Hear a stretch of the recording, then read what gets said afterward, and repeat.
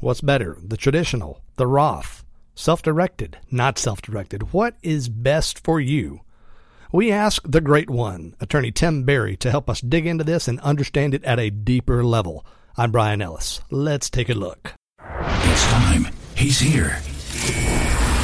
Now, broadcasting from SDI Central Command in the depths of his hidden compound located far from the rot of Wall Street and Washington, we've again established contact with our leader, Brian Ellis.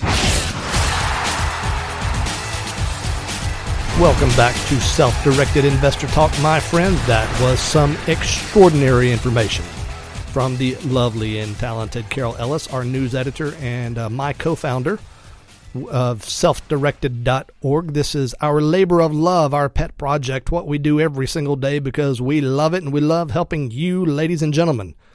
Thank you, Carol, for that great information.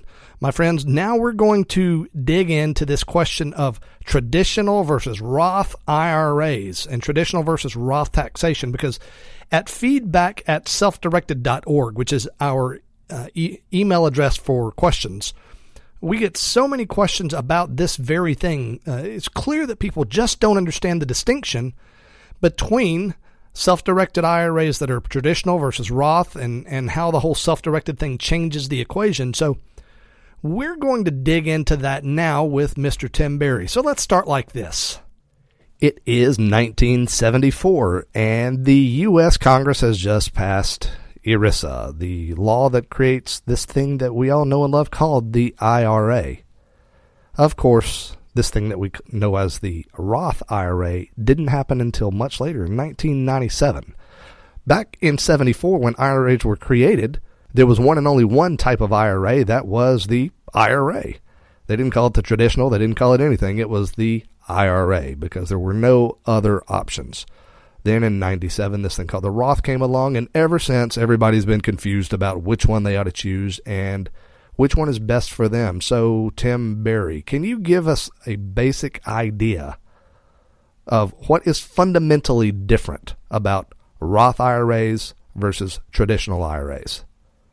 Yeah, sure, Brian. It's really simple. What's fundamentally different is with a traditional IRA, you get a tax deduction putting the money into the plan, but then whenever you take the money out, you have to pay taxes on it.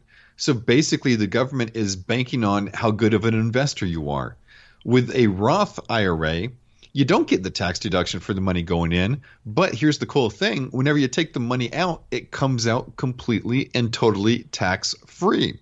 So the age-old way to look at it is, do you want to pay taxes on the crop or do you want to pay taxes on the seed? So that's the big difference between the Roth and the traditional.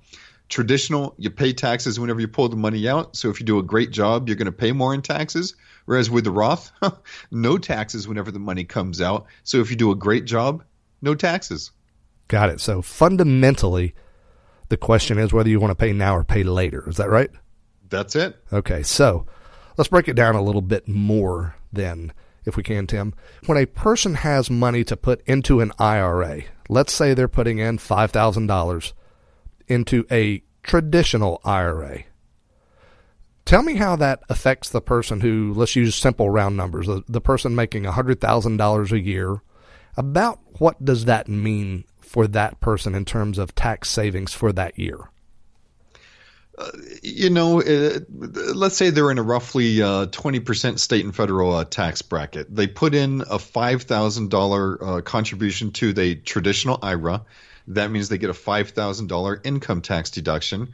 $5,000 times 20%, they just saved $1,000 in taxes. So they saved $1,000 in taxes. That same $5,000 put into a Roth IRA, it doesn't affect their taxes at all this year. They don't pay more, they don't pay less. Is that correct? That is correct. So for that person on the front end, they are saving $1,000 on the front end by using a traditional versus a Roth.